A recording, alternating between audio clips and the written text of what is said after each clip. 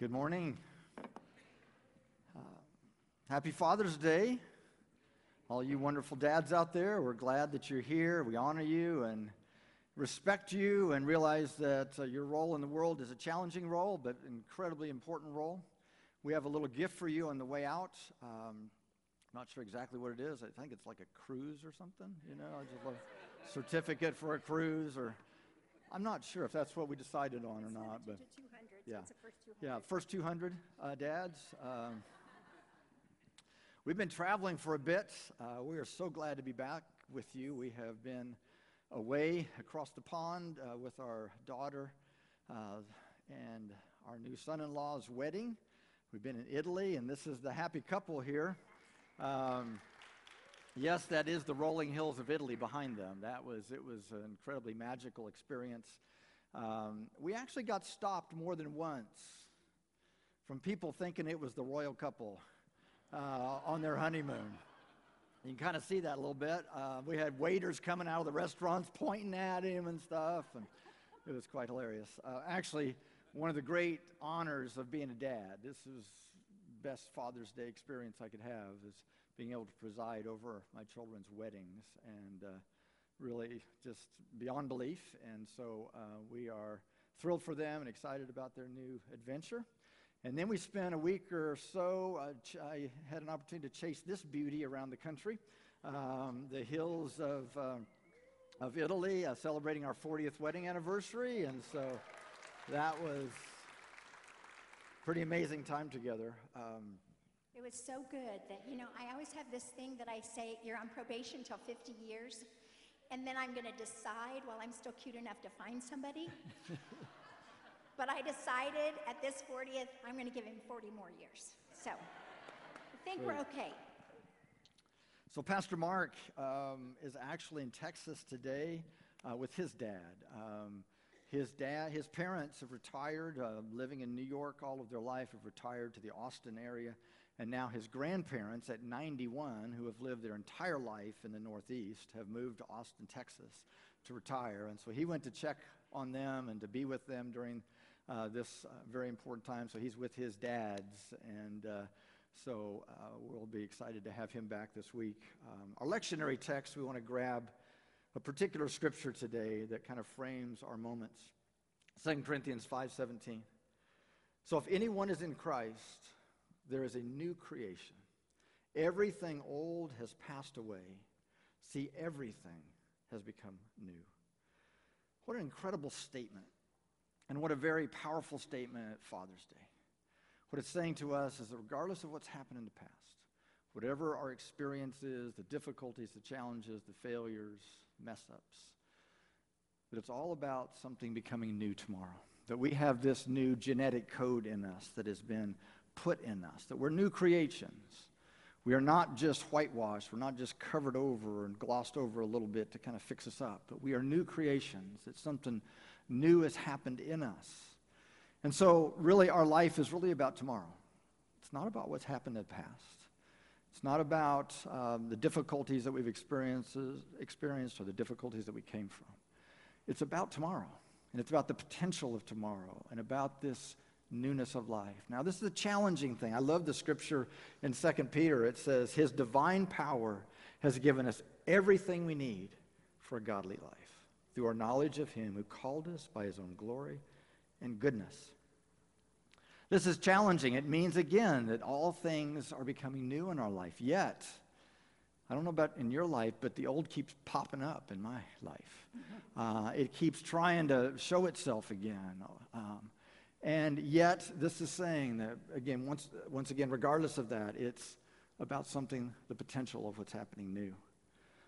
One of the founding fathers in the field of psychology, Carl Jung, he was actually a devout Christian, said that this whole idea of newness, this whole idea of our mind becoming new, the renewing of the mind and stepping into this new genetics that we have been giving, the challenge with that is that we are trying to move against and change and redirect influences 5 generations back. It's not just kind of what's happened to us in our life, but it's the influence of 5 generations before us that have impacted us, that have imprinted us in some way.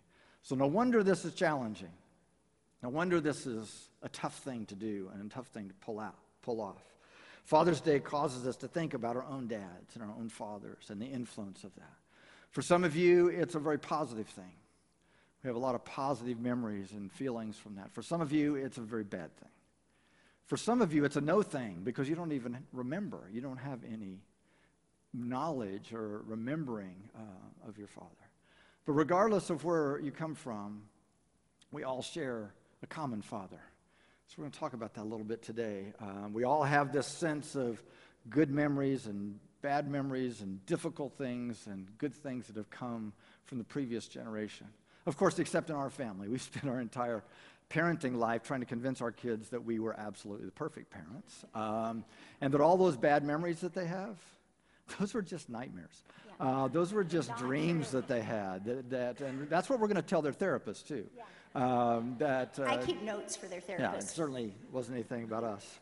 So today we're just simply going to share a few stories of things, and then also from the scripture of experiences that we've had with our own fathers, earthly fathers, and experience, and what it speaks to, and about Heavenly Father. And we're going to look at what this idea is about becoming new. And for all of us dads that are trying to carry out and pull off this incredibly difficult task of representing Father God. It's going to speak to us, I think. And then also it is also about who we are emulating, who we are trying to understand, the eternal Father that is common to all of us. Some of the earliest memories I have of my father is taking care of me. Now, I don't mean like taking care of me like cooking a meal or doing laundry, because I'm sure that my father, by the time he died, didn't even know how to run a washer. And he was that generation that he would pick up his tea glass and rattle it if he was low on tea and expect someone to hop up and give it to him. But I do remember him taking good care of me. And my very earliest memory of all was when I was probably 3 years old, and I was standing in a field of clover, and I had just been stung by a bee. And I remember standing there screaming and crying, and I felt like I was all alone. And then all of a sudden, my father came over, and he had these big muscular arms, and he swooped me up, and he took me into the house. And I don't remember anything after that. I just remembered feeling like I'm safe. He picked me up, he carried me to where I needed to go. Do you guys remember as kids any long car trips? Do you remember falling asleep in the car when you were driving and it was going into the night? Well, I'm old enough that we had big cars. And so my brother and I would lay in the back seat on the floor. The floors were big enough for us to lay there. And there was a hump in the middle. And you'd put your head on the hump, and it would kind of have this purr to it, and it was really warm. And so we'd go to sleep. And then you'd pull in the driveway, and we pretended like we were still asleep. Do you remember that? So that your dad would come and pick you up and carry you into the house, and you wouldn't even have to wake up. Those are some of the memories that I have of my father caring for me and taking care of me. We all loved that feeling of, I'm safe, I'm taken care of. So as Brent said, whatever kind of memories you have of your father, good, bad, negative, or good, bad, or neutral, we all share the same father, don't we? We are all a part of the same family. So we're going to talk primarily today about our Father who loves us personally and individually, who treats us as if we're his favorite, as if we're the only one, and yet somehow he manages to do that with all of us. He manages to care for all of us. I love what Henry Nouwen said. God looks at his people as children of a family who are happy that those who have done only a little bit are as much loved as those who accomplish much. We don't have to earn our Father's love. We are his children, and he's amazing. He's a protector. He's there to heal our hurts. He's there to carry us and keep us safe. And we have his word on that. It's not something we made up to make us feel better.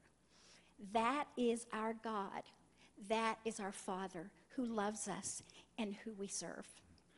So we're going to read just a few scriptures to remind all of us and center us back into who our Father is. We're going to do it a little bit differently this morning.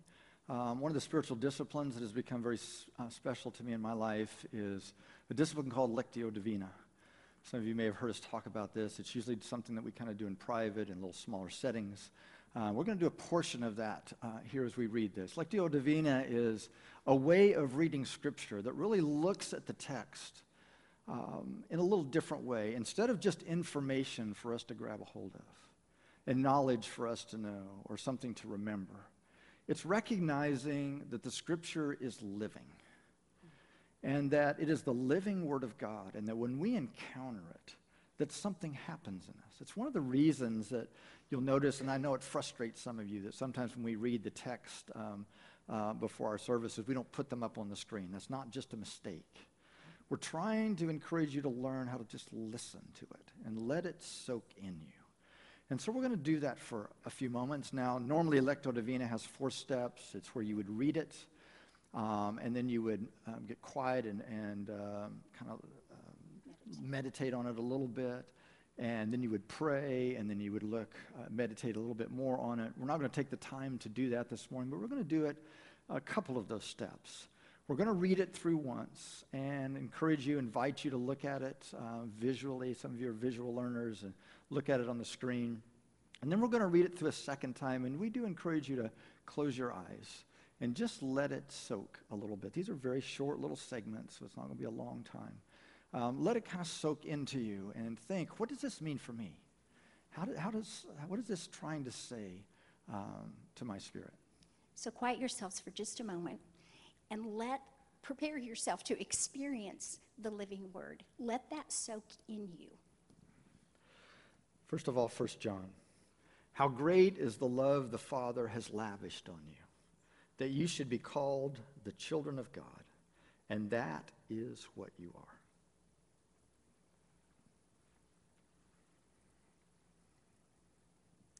How great is the love the Father has lavished on you, that you should be called the children of God, and that is what you are.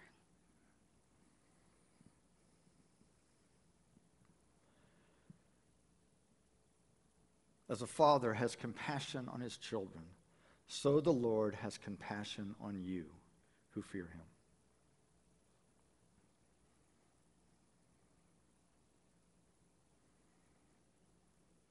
As a father has compassion on his children, so the Lord has compassion on you who fear him.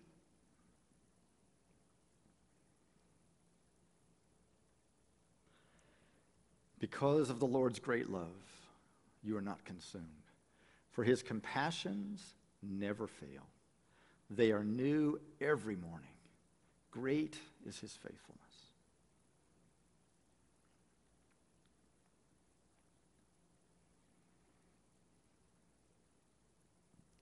Because of the Lord's great love, you are not consumed, for his compassions never fail. They are new every morning. Great is his faithfulness.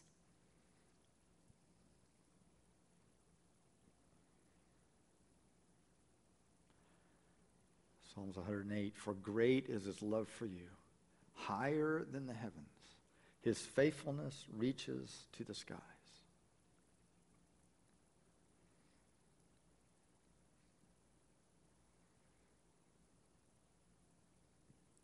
For great is his love for you, higher than the heavens. His faithfulness reaches to the skies.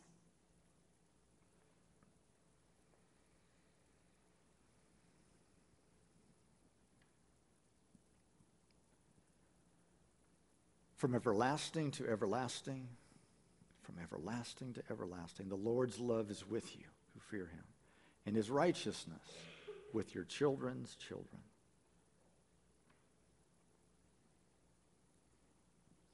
From everlasting to everlasting, the Lord's love is with you who fear him, and his righteousness with your children's children.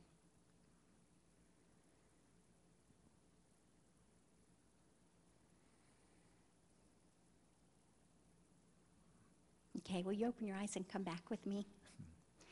I would encourage you to consider doing this routinely. So many of us are used to being taught that we need to read as much scripture as possible. I was one of those that I've always read through the Bible in a year. But I'm finding the beauty and the richness in taking just one or two lines and reading it and meditating on it and reading it and meditating on it so that it really does soak into my heart. And so I really am getting a glimpse of the Father through what I'm reading. So now we're going to go on to some scripture. We're going to talk about a story of the Father's love. This is probably the most well-known story in scripture. It's Luke 15:11. Jesus continued, "There was a man who had 2 sons. The younger one said to his father, 'Father, give me my share of the estate.' So he divided the property between them. Not long after that, the younger son got together all he had, set off for a distant country, and there squandered his wealth in wild living. After he'd spent everything, there was a severe famine in that whole country, and he began to be in need.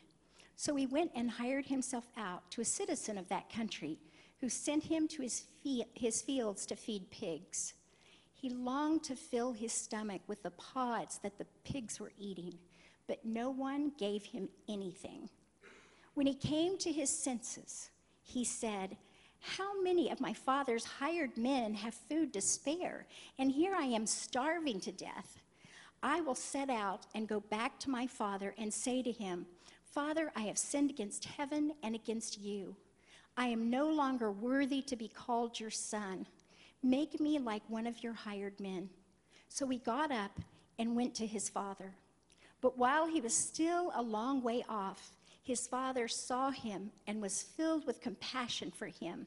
He ran to his son, threw his arms around him, and kissed him. The son said to him, 'Father, I have sinned against heaven and against you. I am no longer worthy to be called your son.'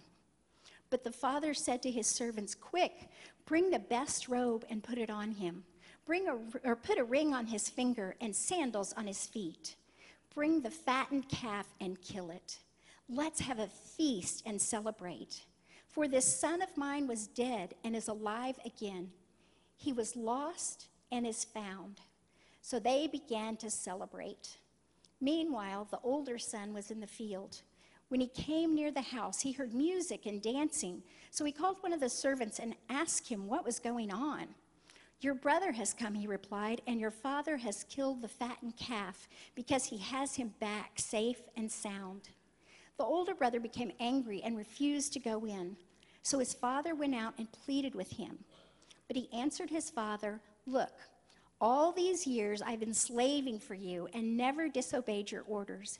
Yet you never gave me even a young goat so I could celebrate with my friends. But when this son of yours who has squandered your property with prostitutes comes home, you kill the fattened calf for him.' 'My son,' the father said, 'you are always with me, and everything I have is yours. But we had to celebrate and be glad because this brother of yours was dead and is alive again. He was lost and is found.'" This has been called by many the greatest short story ever written. It was tradition in that culture. It was not up to the father what he decided to do with his inheritance. It was law that with 2 sons that you were to give 2/3 of your belongings to the oldest and 1/3 to your youngest. Oftentimes when a dad was about time of retirement, he would, even when he wanted to step away from his daily obligations a little early before he died, he would actually distribute his money while he was still alive. That's not what is happening here. This is not the dad thinking this is a good idea and I'm ready to distribute the money. This was a son who is saying, "I don't want anything to do with you anymore. I don't want to be with you. I don't want your ways, but I want your money." Now the dad was wise here. He knew that he wasn't going to debate this out of his kid. He wasn't going to lecture him. We all know as human fathers, we would want to say a few things, wouldn't we? We'd want to say, "This is not a good idea. You're not ready for this," but he didn't do that. He knew that there were some things in life that we only learn through difficult and natural consequences. And so he was secure enough to allow that to happen with his son. And so he gave him his money. You know the story. Gave him his money and let him go on his way. This is actually one of the earliest signs of what we today in our modern language we call tough love. That's what the dad was doing. He knew that the son was only going to learn by difficult things happening to him. And oftentimes that's the only way that we learn. We only learn because we hit a wall or go through something difficult. Otherwise, we just want to run our own life and kind of do our own thing. Well, the son, as you know the story, made a mess of himself and made a mess of everything, squandered everything, and really became repentant. We believe that because it wasn't just, oh, I'm sorry because I'm out of money. It was a true repentance because he was willing to come back and work as a slave. He knew that because of what he had done, that he had failed his father. And yet, the father was willing to allow these circumstances to have an impact and an imprint. We see this all the time as counselors, where God allows us to come to the end of ourselves. It says that he came to his senses. We all will come to the end of ourselves in some way. We all have certain things, even today, that we're doing, that we're saying, God, I don't want your ways. I don't want what you have for me. I want to do it my way. Sometimes we read a story like this, we go, well, I did never do that. I wouldn't never do anything that extreme. But we're all doing something on our own that I want this way in life. And again, the good Father will allow us to come to the end of ourselves. Yet it didn't change the attitude of the Father. He didn't get angry. He wasn't bitter. He wasn't resentful. As a matter of fact, it says that he saw him from a distance. I think every morning the father went out on the front porch and looked. Is this the day he's coming back? Has his heart changed yet? I think that's what God does in all of our lives. I think every day he steps up to the porch of our heart and says, is today the day that you're going to let me in? Is today the day that you're going to let me guide you and direct you? Is today the day that you're going to turn that thing over to me and let me handle this? And it says that he saw him from a distance, and he went and ran after him, and certainly didn't lecture him, didn't try to make sure that he knew what he had done wrong.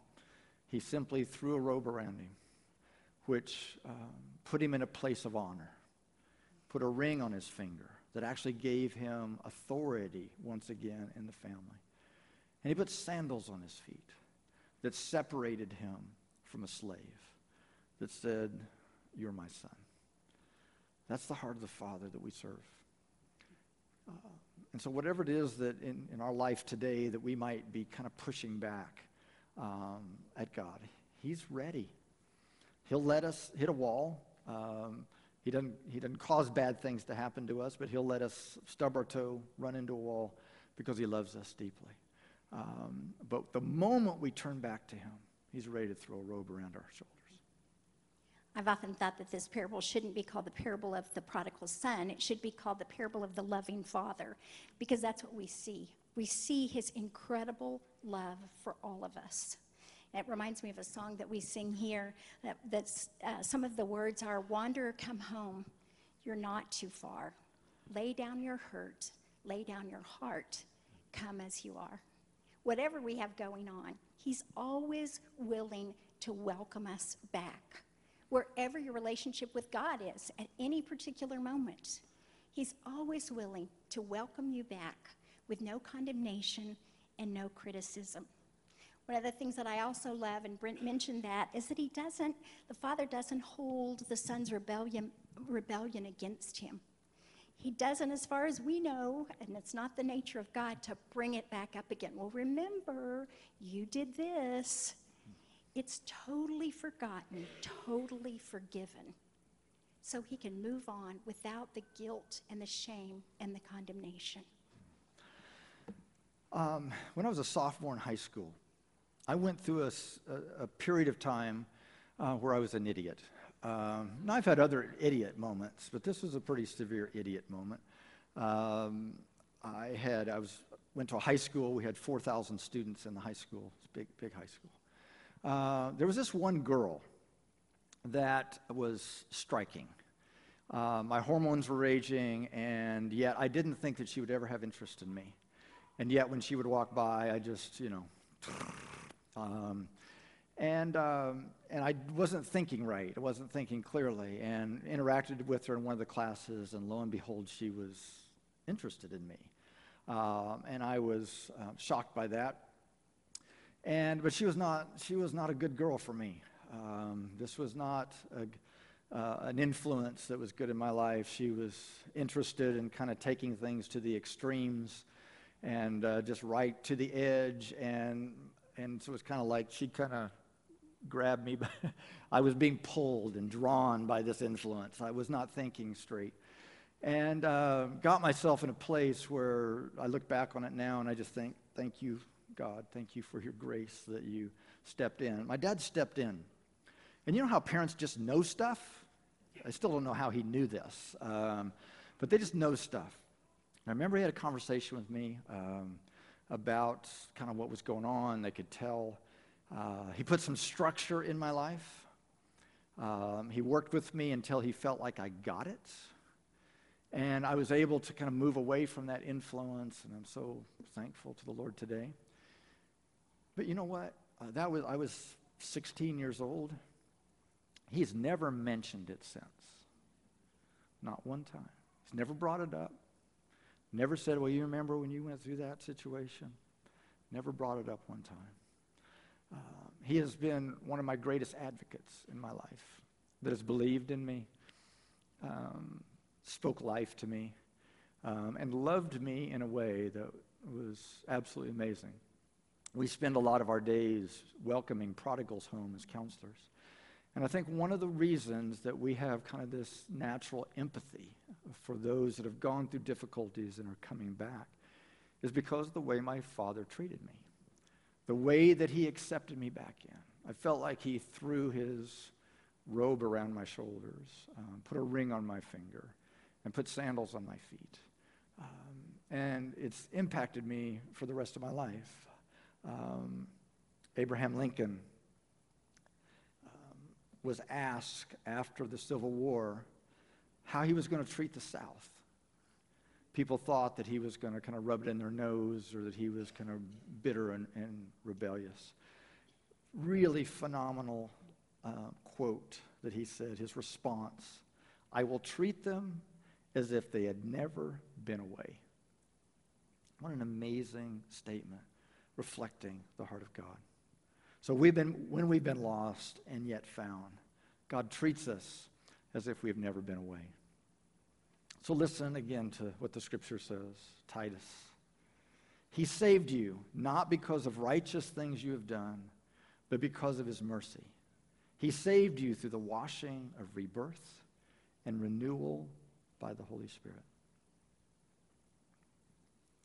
But God demonstrated his own love for you in this.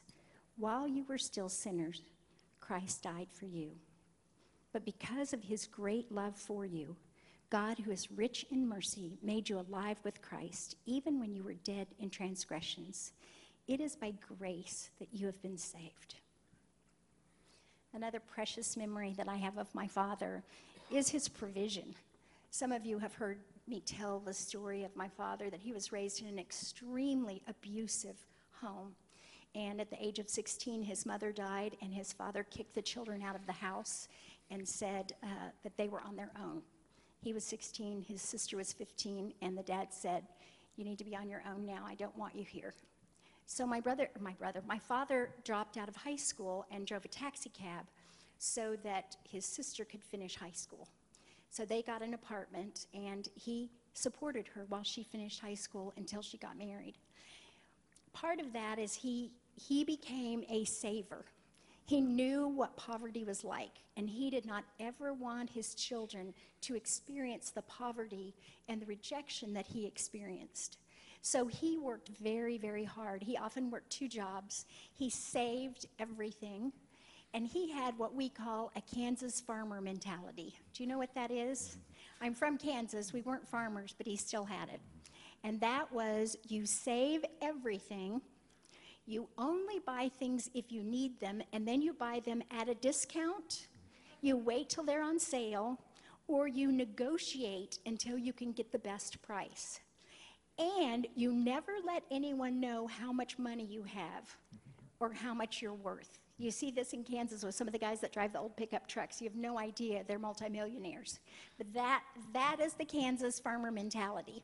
And I remember thinking as a teenager, someday I'm going to go into a store and I'm going to find something I like and I'm going to buy it. I'm not going to wait till it goes on sale. I'm not going to try to negotiate or get a coupon. I'm just going to buy that thing. Well, now as I'm a grown-up, I pretty much live the way my parents do. In fact, if you ask or tell me you like something, I'll go, really, you like this? I got it on sale for only $10. It was amazing. They're normally like $48. So I had that same type of thing. But it was very important to my parents that we all learned the value of money. So we all bought our own cars. We paid for our own gas. We got jobs at a very young age. We bought most of our clothes and paid for our entertainment, and we were all encouraged to save and save and save. When it was time to go to college, I got a very good scholarship to the state school, but then I heard about ORU. And so I applied to ORU, and I was too late to get scholarships. So I had this full tuition scholarship in Kansas, ORU, I could get nothing. And the day that my acceptance letter came, I got it in the mailbox, I'll still do it, and I started crying. And my dad said, honey, if it means that much to you, I will pay for you to go to ORU if it's that special. And I was so grateful. But the first semester that I was there, I started noticing that other people were really struggling to pay their tuition, and that other people's parents had sacrificed so much to have them in school. And I knew of people whose mothers went back to work after 20 years in order to allow their child to be at ORU. And I felt so convicted and so humbled. And so I went home and I sat down with my dad after Christmas and I said, Dad, I never realized the sacrifice that it was to put me in ORU. And so I just want to tell you, if you want me to, I'll work, I'll take out loans. Now in my family, loans were unheard of. You paid cash for everything, and I thought credit cards were demons.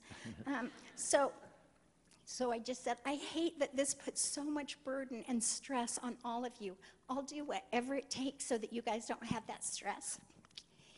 And my dad got tears in his eyes. He was a great, big, muscular, kind of a gruff guy. And he got tears in his eyes. And then he started laughing because he knew what he had in the bank. And he laughed and he said, honey, I could sit down and write a check for all 4 years right now, and it wouldn't make a difference. But I'm so glad that you're grateful and you're thankful for what we've done. I think about that from time to time. And it reminds me that no matter what is happening in the world, no matter what's happening in our family, God has everything we need. He has full provision. Yes, he wants us to live as good stewards. Yeah, I think he wants us to look for that sale. But we also know that he has the cattle on 1,000 hills. He's got provision for us when we are in time of need. But I think it also blesses his heart when we come to him and we're grateful, when we recognize the sacrifice that he has made for us. I think he's grateful, and I think it makes him just want to bless us more because he is such a good and loving father. We all have different stories of earthly fathers. As we've said, some are sweet and some are very painful. I have good memories of my father, but I also have some very painful memories that came from his years of abuse. But family, we all have the same loving Father. We all have our Heavenly Father who loves us completely. And he's without those human flaws that our own fathers had, that we have as we parent. And he's good. He only wants good for each and every one of our lives. Because he's a good father, as Brent said, he may allow us to go through some things. He may allow us to learn some things when we're strong-willed and pig-headed. We think that's normally teenagers that go through that. But if we're really honest, we go through stages of that throughout our lives. Some of us get stuck in that. But he's there for us, even when we have that hard pig-headedness in us. He carries us. He protects us. He provides for us. And he teaches us to live a healthy life.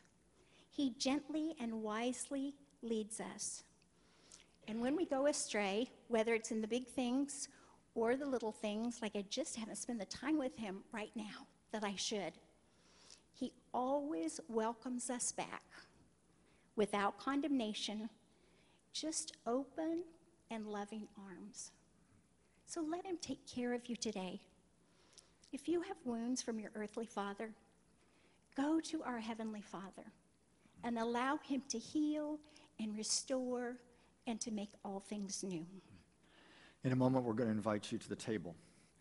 And this is a moment we have together. Not only does it remind us of the greatest love that's ever been shown, that love that someone would lay their life down for another, but it's also the kind of love that says, I want to be with you, that I didn't just create you and go away, that I am consistently with you. Not only is the Holy Spirit within us, but this moment, and we'll never fully understand what the mystery of the Eucharist is, but this moment that God is saying that I'm coming into and crashing back here to earth, crashing back through these elements to connect with you in a very, very tangible way. So whatever you might be facing today, there's an opportunity that we have for healing. There's an opportunity that we have for restoration. We have the opportunity, if we realize we've been going a certain direction and been saying no to God, we have an opportunity to turn back towards him and have this experience in this moment. And so as we prepare ourselves for that, Lord, we trust you. We're thankful for you as Father. And Lord, we don't fully know all what even that means, because we're so limited. Your ways are higher than our ways. You see the beginning and the end of all things, and we don't see much. Our view is very limited. But we're still thankful for what we know that you have offered us, for provision for yesterday, for today, and for eternity. And we also acknowledge that we have been prodigals in some way, that we have turned and gone our own direction. And so whatever pig pen we've been eating out of today, we want to move back towards you. And we want to trust you enough that you will throw a coat around our shoulders and a ring on our finger and put sandals on our feet. And so we honor you today as King. In the name of the Father, and the Son, and the Holy Spirit. Would you stand with